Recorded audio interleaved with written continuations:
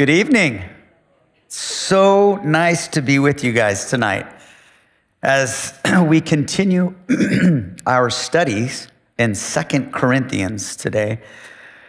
So as you make your way to 2 Corinthians chapter 8, let's ask the Lord to help us with this. So Father, we come to you with humble hearts that are grateful for what you've given us and what you're going to continue to do, your faithfulness in our lives. So thank you for that, Father. I pray that tonight it would be a blessing and be a great benefit to your people going through Scripture. I pray that your Spirit would be the teacher, Father. Make application where it needs to be made. Do what only you can do, is teach us, convict us, move us. And I pray as this happens, Father, that we would turn and that it would be for your glory and give it all to you and for your honor, because you are worthy of that praise. So Father, be with us and match us in Jesus. Amen. Evidently, I'm going through puberty.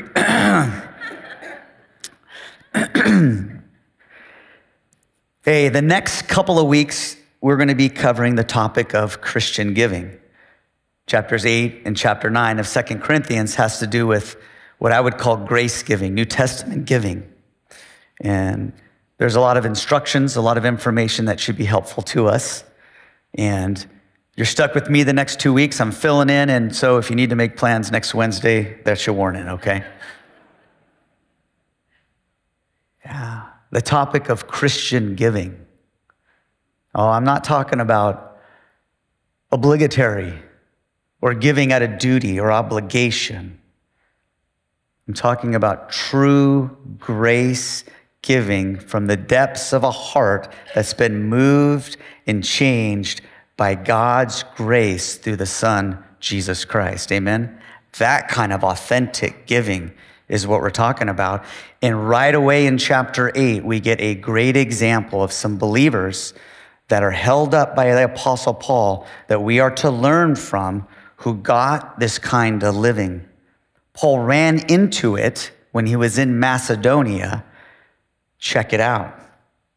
Chapter 8, verse 1. We want you to know, brothers, about the grace of God that has been given among the churches of Macedonia. For in a severe test of affliction, their abundance of joy and their extreme poverty have overflowed in a wealth of generosity on their part. Verse 3, for they gave according to their means, as I can testify, and beyond their means, and their own accord, begging us earnestly for the opportunity or favor of taking part in the relief of the saints. And this not as we expected, but they gave themselves first to the Lord, and then by the will of God to us. There's a lot in there. A lot of good stuff. What an example. What a blessing this group of believers in Macedonia give us on how to give.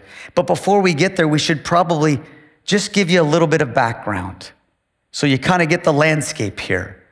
Okay, Paul, the Apostle Paul, is fundraising. Throughout his missionary journeys, he's fundraising for that church in Jerusalem. And at this time, the church in Jerusalem, really the mother church, right, that sparked all of Christianity, right, started right there in Jerusalem, is in dire straits financially. There's a great famine and drought in the land, and there's a lot of poverty-stricken people and believers. And to add insult to injury, they're facing strict Jewish persecution at this time, right? The Jews didn't like the Christians at this time. So that led this church to be pretty much bankrupt. And a church that was really paramount on spreading Christianity and giving spiritually to the Gentile churches in the area. Okay, those ones, now they are in need of these Gentile churches, not providing for them spiritually, but practically, financially. They were in need. And so Paul, as he's on his journeys, right? Every place he goes, right? He's administering the dispensation of grace to the churches he went to the Gentiles. He started with the Jews, and now he's going on these journeys. And as he's doing that, he's fundraising. He's mentioning the need that they have in this church in Jerusalem. And when he comes to Macedonia, if you want to know what churches are in this area, it's Thessalonica, Philippi, Berea. Those churches, when he got there and mentioned the need, I don't know if you caught it, but there was a tremendous response. And it encouraged Paul. And it should encourage us as we go through some of the principles that they followed that blessed and encouraged Paul, that he's going to now use to hold up to the Corinthian believers and say, hey, just do what they are doing. They're doing great. They gave the way you're supposed to give. And if you look at the first principle of this, you see it perfectly in verse 1. In the principle is this: if we are to give authentically by the principle of grace, New Testament giving, grace giving, motives matter. That's point number 1. Motives matter. They matter to God. And I don't know if you caught it in verse 1, but the only legitimate motive for Christian giving is from the grace of God. Did you catch it? Brothers, I want you to know this about the grace of God that has been given among the churches of Macedonia. Why did they give? How did they give? They gave graciously. Not out of obligation, not out of duty. They gave by the grace of God. They were touched and moved by the goodness of God, and they wanted to model that by giving. Isn't that brilliant? It's awesome. Remember grace? Remember the acronym GRACE? Right? God's riches at Christ's expense. That somehow we can possess the riches of God through the substitutionary sacrifice of Jesus Christ, death, burial, and resurrection. Amen? That's grace. I mean, come on, I know we're kind of having like a Resurrection Sunday hangover, but that's awesome. Grace is awesome. A free gift, unrecompensed kindness and favor of God the Father through Jesus Christ. That should make you smile. It does me. The goodness of God through his grace. You see, the New Testament knows nothing about being legislated on duty and obligation to living, to giving. It's appealing to grace, not to a percentage or a duty-bound thing. Rather, God wants your heart to be awakened by the grace of God, so then you model that. And grace isn't just for giving. Isn't it for living? Yeah, it's how we're saved, right? We're saved by grace through faith. We're going to heaven. Well, you pull your card out every once in a while, and I'm going to heaven. Don't you think we should be living and ordering our life in the sphere of grace? Everything. We forgive because we've been forgiven. We give because we've been given, right? We should be so changed. We should be such big givers because of what was poured on us. All of our life should be ordered in grace, not out of obligation. You can't pay grace back. In fact, it cheapens it when you try. And I am convinced that oftentimes we live our life with such a pale and anemic understanding of pure grace. Jesus Christ for you, you get riches, cost you nothing, and it cost him everything. We run around trying to pay it back. I wonder what God thinks about that. Or we give out of duty. Wrong motive. By the grace of God. Sometimes I wonder what God thinks about when we do such things out of guilt and obligation and out of duty and out of fear.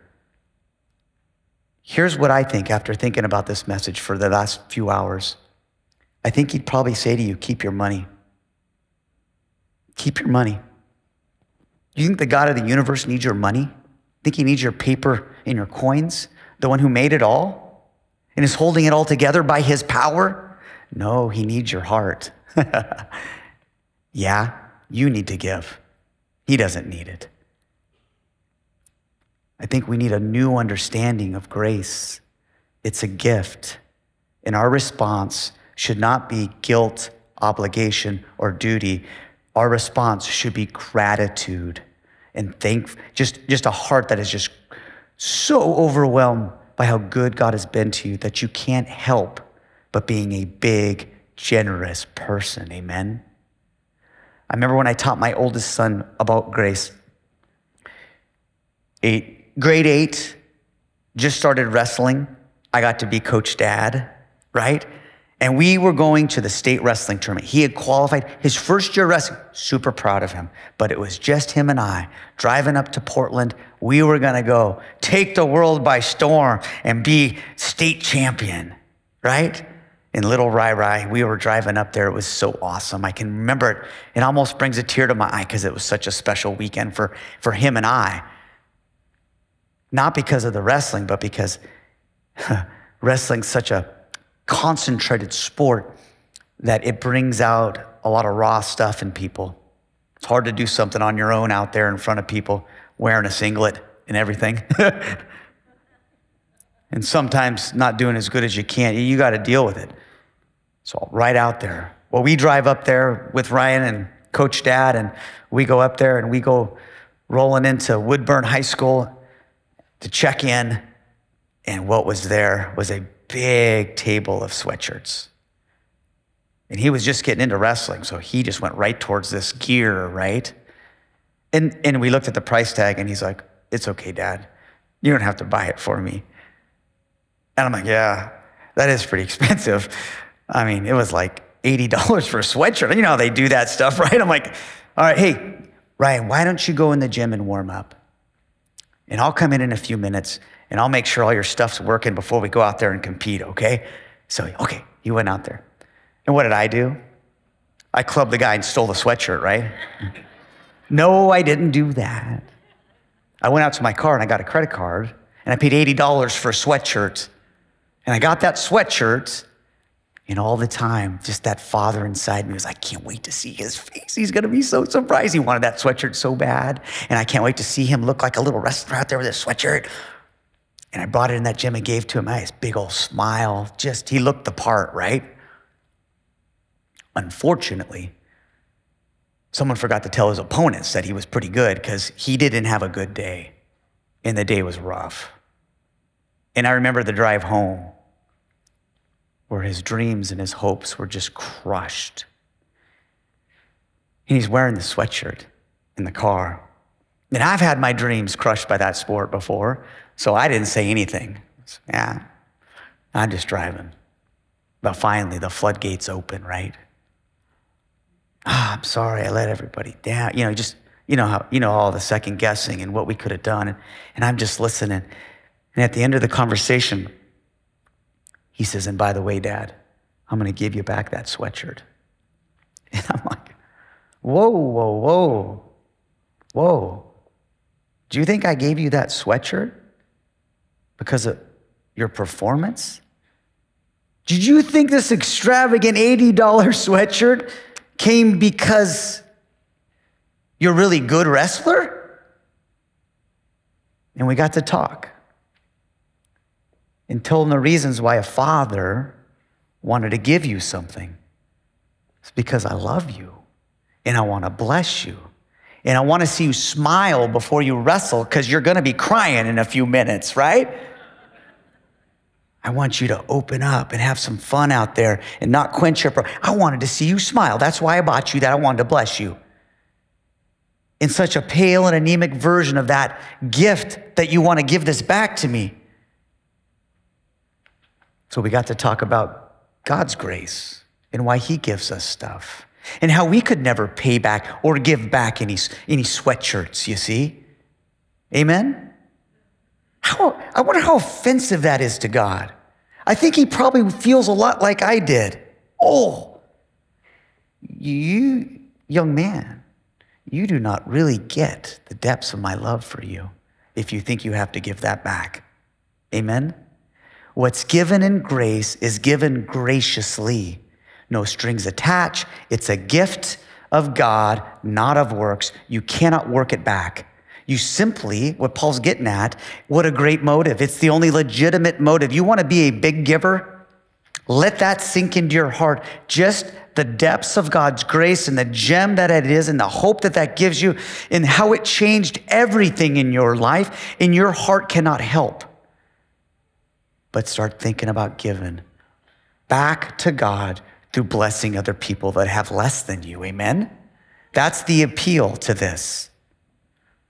Second thing you see in verse 2, not only did they have motives that were proper, the grace of God, and motives matter, but number 2, they weren't limited by their circumstances.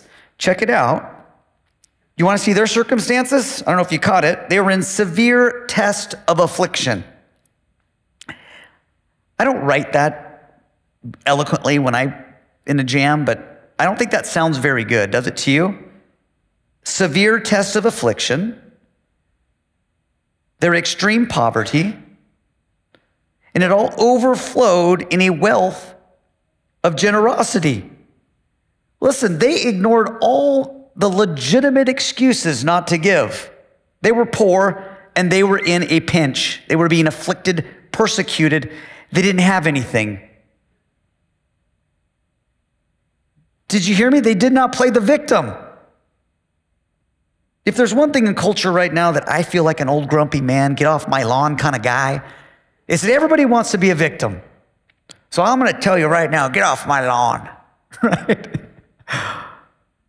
These guys were not a victim, even though they were persecuted, they were discriminated against, they were extremely poor, and they didn't take that way out. It said all of this gave way to a wealth of generosity. In their poverty, they turned it into wealth.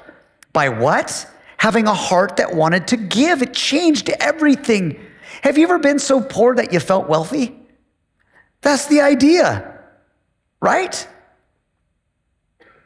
Is that in their affliction and their poverty, they gave what they had and they felt rich about it. Don't be limited by your circumstances. They weren't. We'll get there a little bit later in some other principles, but you don't need to be wealthy to give.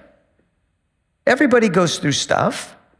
There's ups and downs financially. We'll see the Lord gives and he takes, right? He takes it away and he gives. And there's times that you're pitching and there's times when you're catching, and all that's okay.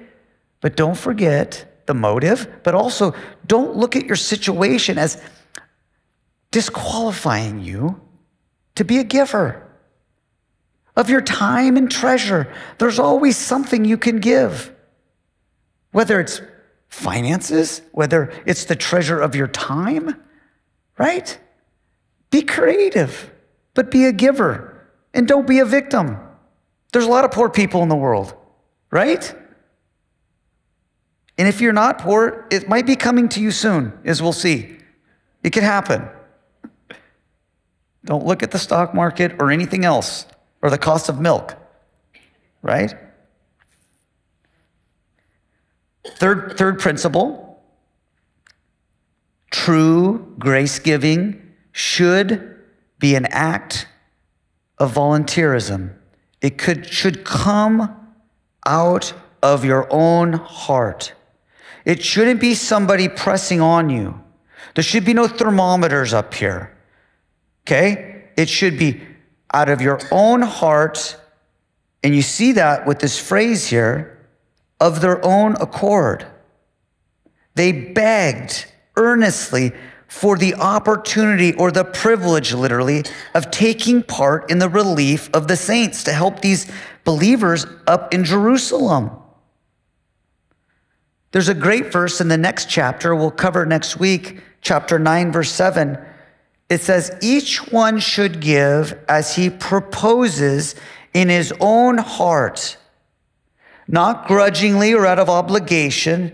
Why? Because God loves what? A cheerful giver. It's got to be your idea. And that's what I saw here. They did it, what? From their own accord. Paul didn't say, you know what? Lay a guilt trip on them. You got to give your 10%. He's not saying any of that. He's saying grace is grace. And out of your heart, they started welling up something what I call volunteerism.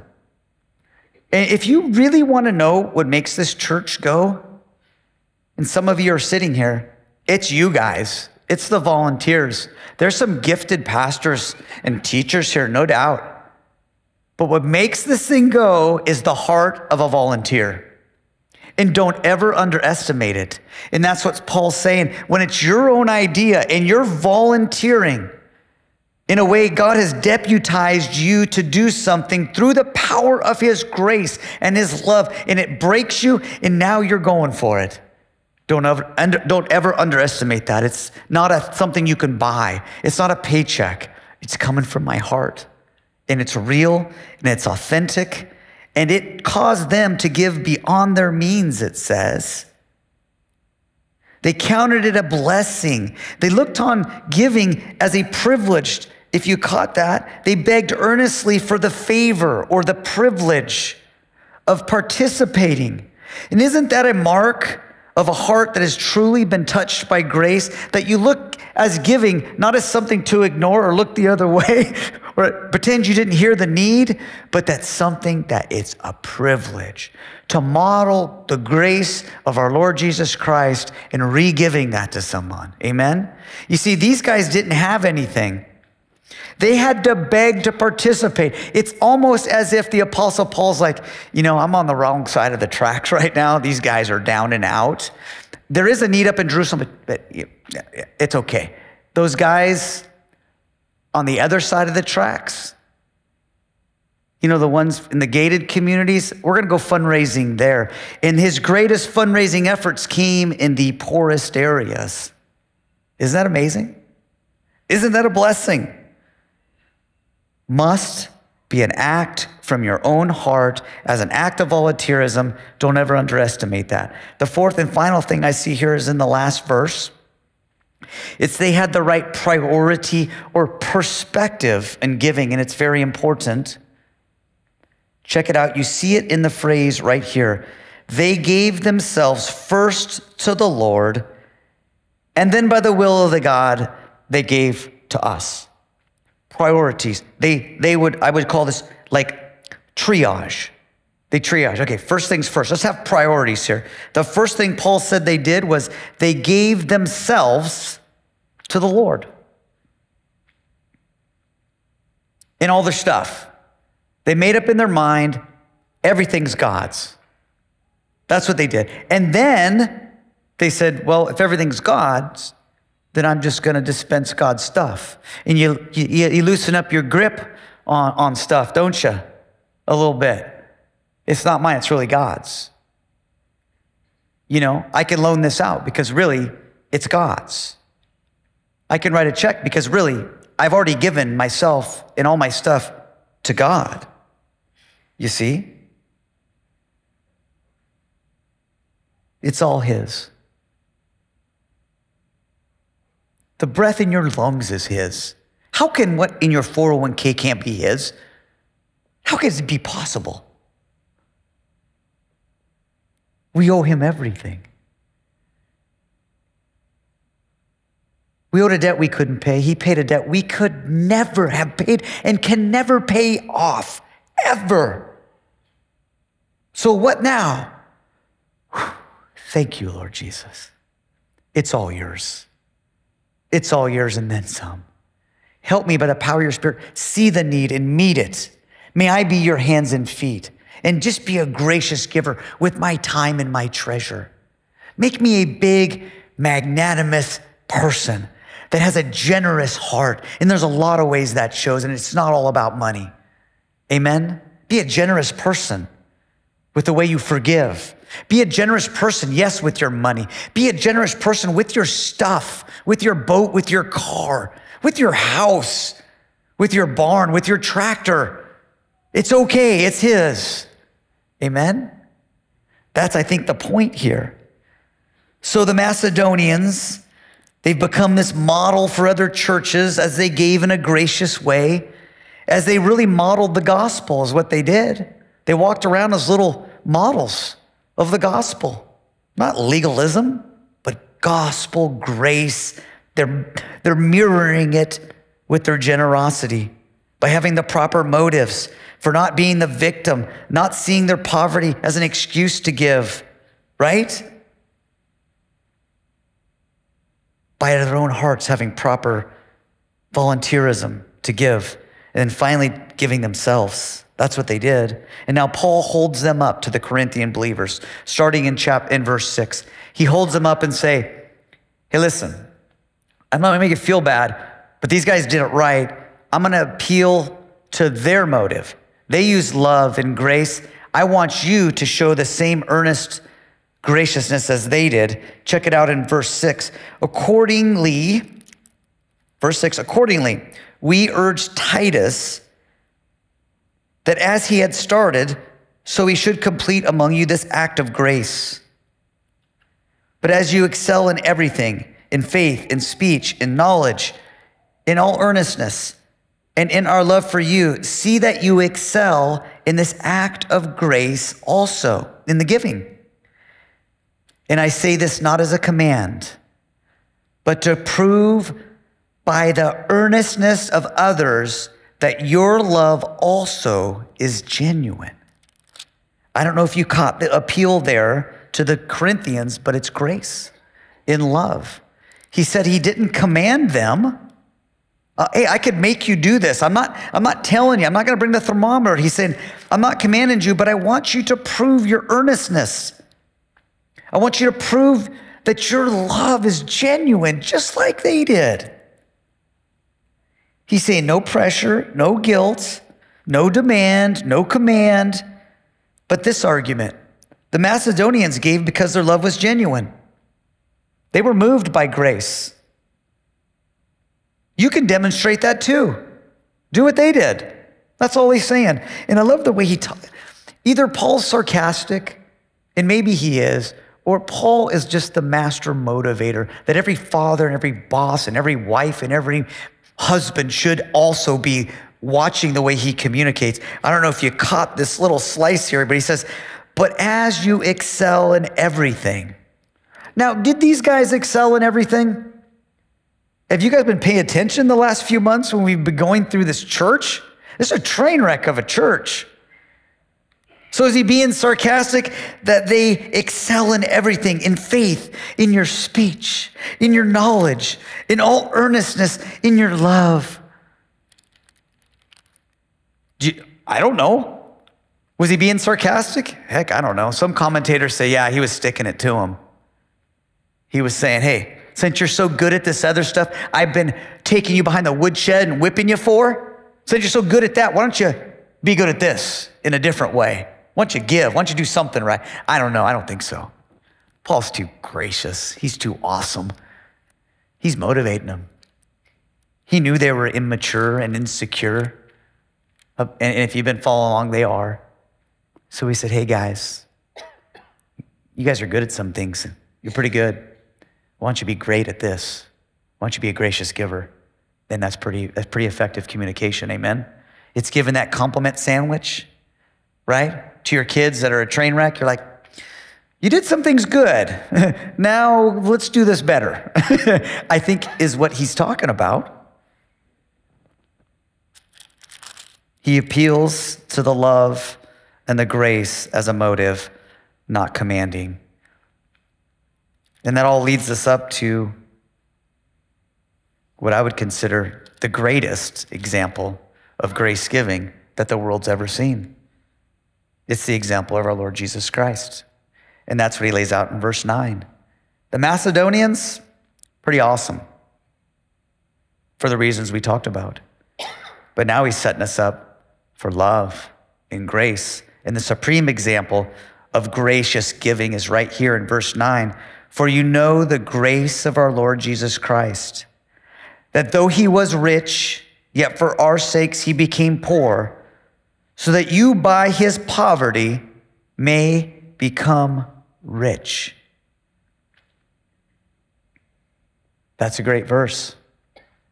It requires little fleshing out, don't you think? But since we're on the heels of Resurrection Sunday and Good Friday, give me a little grace. He was rich, the Bible says. And if you want to know a reference, it's Philippians chapter 2, where you see the eternal Son of God, right? Creator of the ends of the earth, enjoying throne and glory with the Father and the Spirit, loving perfectly, didn't need you and I. But for love's sake, what did he do? He took that first giant step down into humanity, joined himself with a lowly Nazarene, hid his glory and his divinity in a lowly Nazarene called Jesus, and suffered by our side because we needed it. Rich to poor, CEO to the janitor, but not just the janitor. He humbled himself and made himself even poorer to the point of death, remember?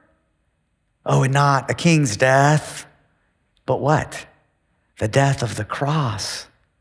A criminal's death, a penalty he did not deserve. Did it all on that cross, all the while, humbly, bankrupt, poorly for you and I, so that we could raise with him on Sunday. Amen? Raise with him and have the glory and riches that God has for us in Jesus Christ. Amen? We have been made rich because of grace, because the ultimate supreme example.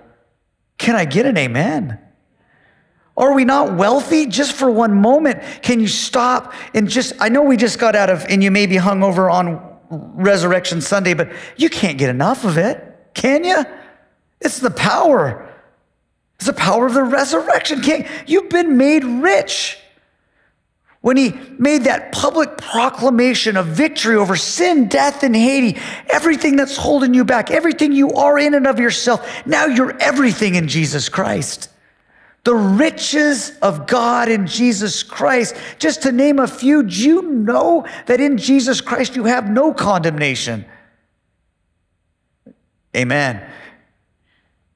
That you've been made near to God. You cannot get any closer than him. Now he indwells you. Amen. Do you know that you've been robed in the righteousness of God in Christ Jesus? And that is independent of how you feel about yourself. In the dirty sin you've been walling around in all week, you have been made perfect in Jesus Christ. When God the Father looks at you, he looks at you through the lens of his perfect Son, Jesus Christ. Can I get another amen? Am I talking to the right people? You guys are hungover from Easter.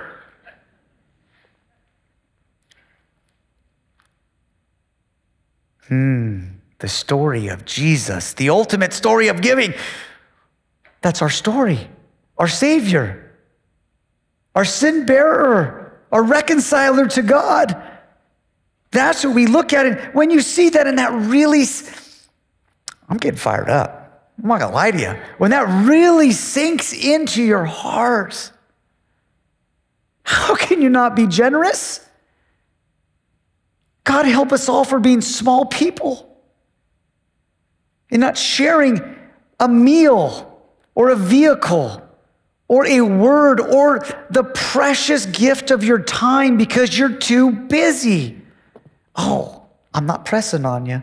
I want you to look to Jesus as Christ and how Jesus and God looks at you, and maybe that might rise up in you a magnanimous generosity that will change your life and the people around you. Amen? That's the point. That's the point. He goes on to make a few more points. In verse 10 through 12,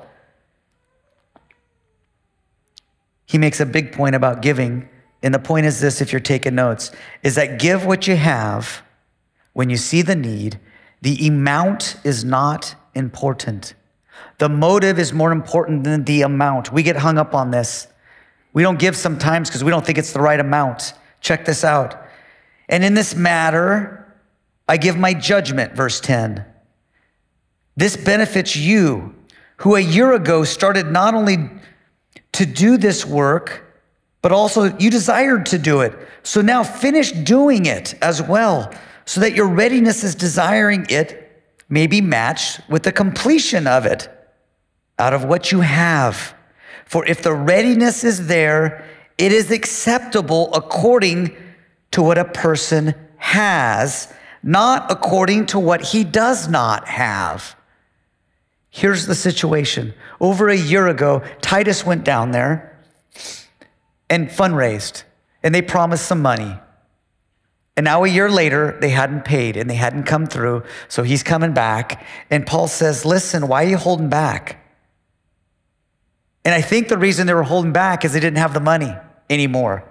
They didn't have what they thought, what they promised. And Paul says this, finish what you started. Give what you have because there's a need. Don't worry about the amount. If the readiness is there, the amount doesn't matter. And isn't that beautiful? Again, God doesn't need your money. He needs your heart of givingness that's been changed by grace. So he wants you. You need to give, is what he's saying. And I don't care how much it is, Paul says, just give it. So the principle is give what you have when you see the need. The amount is not important. Amen? Yeah, we look at giving wrong. Jesus got it right, and it sets us all straight. There at the treasury, watching people give. Big hitters came up. Needle movers, thermometer lookers, bell ringers, dumping money after money and changing the church that they were in. But then came an old woman. Remember what she gave? She gave 2 copper coins that didn't even amount to 1 penny. And Jesus stood back to his disciples. And you see that widow? She gave the most. She gave the most because her heart was right. And she gave what she had. Not out of her excess. She gave what she had. Amen? We got to be careful when we talk about the generosity of philanthropists. And I'm so happy we have wealthy people that give. Don't get me wrong. Please don't get me wrong. I got a place for you to write a check to. I got needs here at this church. Don't get me wrong. But there's power in a lot of little money because it changes people. And you don't have to feel discriminated against because you don't got money to give. You got money to give. You got time to give. You got things to give. You got mentoring to give. You got all sorts. Just come find me. I'll plug you in. You don't have to have money. I'll find something for you to give. And it's good for you. And it's good for Edgewater. It's good for the kingdom. Amen? We got to be careful because Jesus' economy is different than ours. The widow gave the most.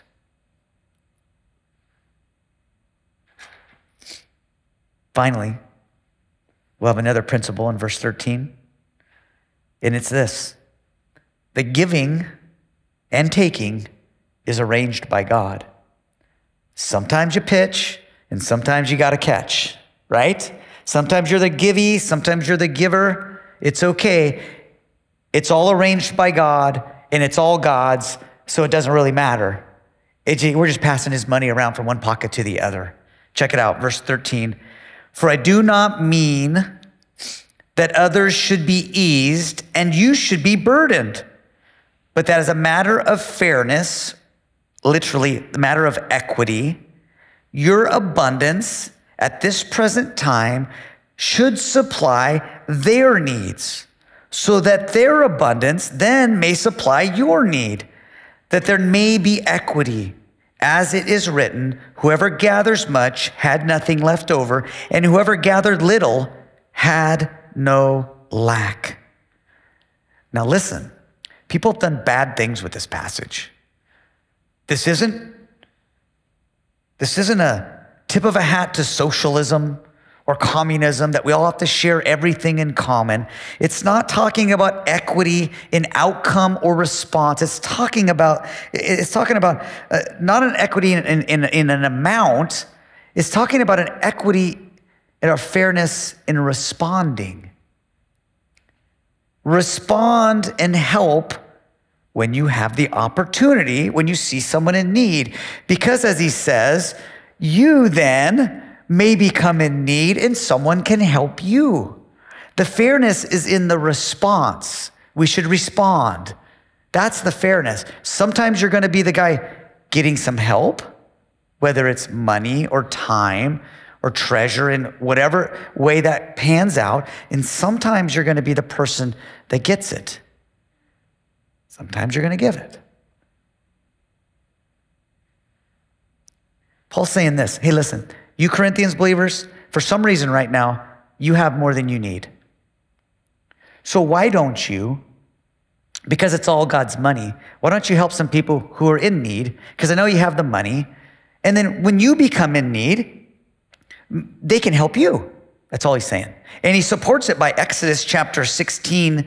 You see a quote here. It says, as it is written, whoever gathered much had nothing left over, and whoever gathered little had no lack. Do you remember the story in Exodus chapter 16?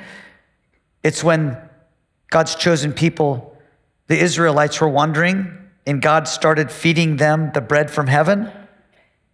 Remember, what is this? The manna, right? What is this? The manna? It would come in the morning covered in dew. And do you remember the rules about the manna? Hey, man, go gather as much as you want or as little. You can eat as much as you want. But remember, you couldn't hold it over or it rotted and turned to worms. God's saying, I'm going to give you every morning the bread from heaven. We're going to give you just what you need. Take as much as you need. Go ahead. And I don't know if you remember that first day they went out and gathered it. It said it's this quote, some gathered a lot and some gathered a little, but they all got full. The guy that had too much, he had nothing at the end. The guy who didn't have enough got the excess from the other guy, so it was okay. God's saying, listen, your resources are kind of like all from me, and I want you to share it if and when you have the opportunity. And the blessing behind that is when that happens, when you're in need, hopefully someone in a fair exchange would make an effort to respond to you. Not in equal amounts, but in the best way they can. I think that's what he's saying. Giving is always arranged by God. It's his manna. Amen? God is behind all we have. The last part of this chapter gives us two more principles of giving. And it doesn't have to do with the giver. It has to do with the givee. And specifically when churches receive funds. And when we fundraise by, even in this church, putting money in a basket or going online and contributing, that there should be some safeguards from our perspective, real quickly. Verses 16 through 19, and we'll skip down to 22 and 24. Let me read them for you. But thanks be to God who put into the heart of Titus the same earnest care I have for you. For he not only accepted our appeal, but being himself very earnest, he is going to you on his own accord. With him we are sending the brother who is famous among all the churches for the preaching of the gospel. And not only that, but he has been appointed by the churches to travel with us as we carry out this act of grace that is being ministered by us for the glory of the Lord himself and to show our goodwill. Skipping to verse 22. And with them, we're sending another person, our brother, whom have we tested and found earnest in many matters, but who is now more earnest than ever because of his great confidence in you. As for Titus, he is my partner, my fellow worker for your benefit.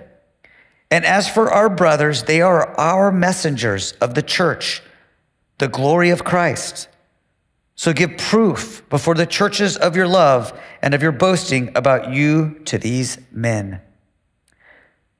I don't know if you caught it. There's 3 men there. 3 different men. You have Titus, Paul's associate, letter bearer, going down there, going to collect the money. Good man. Titus is going to go pick up some money. And he's bringing with him 2 other guys. A brother who is, I guess, a famous brother for preaching the gospel. I don't know who that is. You can read about it. Some people think it's Luke. Some people, it's just guesses. No one knows. If God wanted us to know, he would have said who it was. It's a guy that was famous for preaching the gospel. I like that. Okay, they took him, and then they took one more person. You see it down here in verse 22. The brother whom we tested and found earnest. So you have 3 good men collecting this money and going together to deliver it. And the message is this: giving should be in the control of several responsible individuals. Don't give to one person or one family in a church setting. I'm very leery about that. When you give here, you can rest assured there's accountability. There's no one ever left alone with money. There's accountability. At least 2, a lot of times 3 people, not only counting, reconciling, depositing. Not one person can just write a check and go to Reno. Your money is being accounted for. It's safety. This is not willy-nilly giving.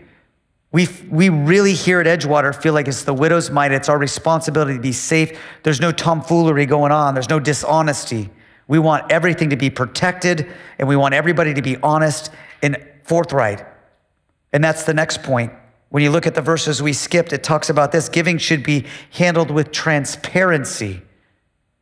And Paul says a nice little verse, and it's what we do here, and it's what every church should do. It says, we take this course, verse 20, so that no one should blame us about this generous gift that is being administered by us. Blameless. For we aim at what is honorable, not only in the Lord's sight, but also in the sight of man. He's saying this: listen, I know we're doing the right thing. I know we're not doing anything sleazy with this money. I know before God that, but I also care what it looks like in front of man. Any organization you give to that doesn't have pure transparency, don't give to them. There should be transparency.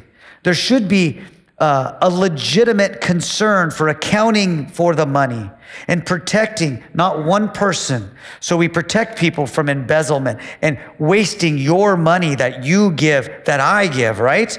So those are just 2 principles. So to summarize today, real quickly, 3 principles as we roll into next week. 1 is, first one, for giver. Motives are important. Much more important than the amount that you give. Why matters. God reads the heart. That's the first principle. Why you give is more important than what you give, but give something, okay? He wants to change your heart. 2, opportunities to give are arranged by God. So whatever position you're in, catching or pitching, participate in it. Graciously receive if you need it. There's no shame in that. But also graciously give if it's your turn. Pretty simple, right? And thirdly, collection, and this is more to the speaking of the leadership here, should be transparently handled by several people. Those are your 3 principles I think we get out of tonight. Amen? Amen. So Father, thank you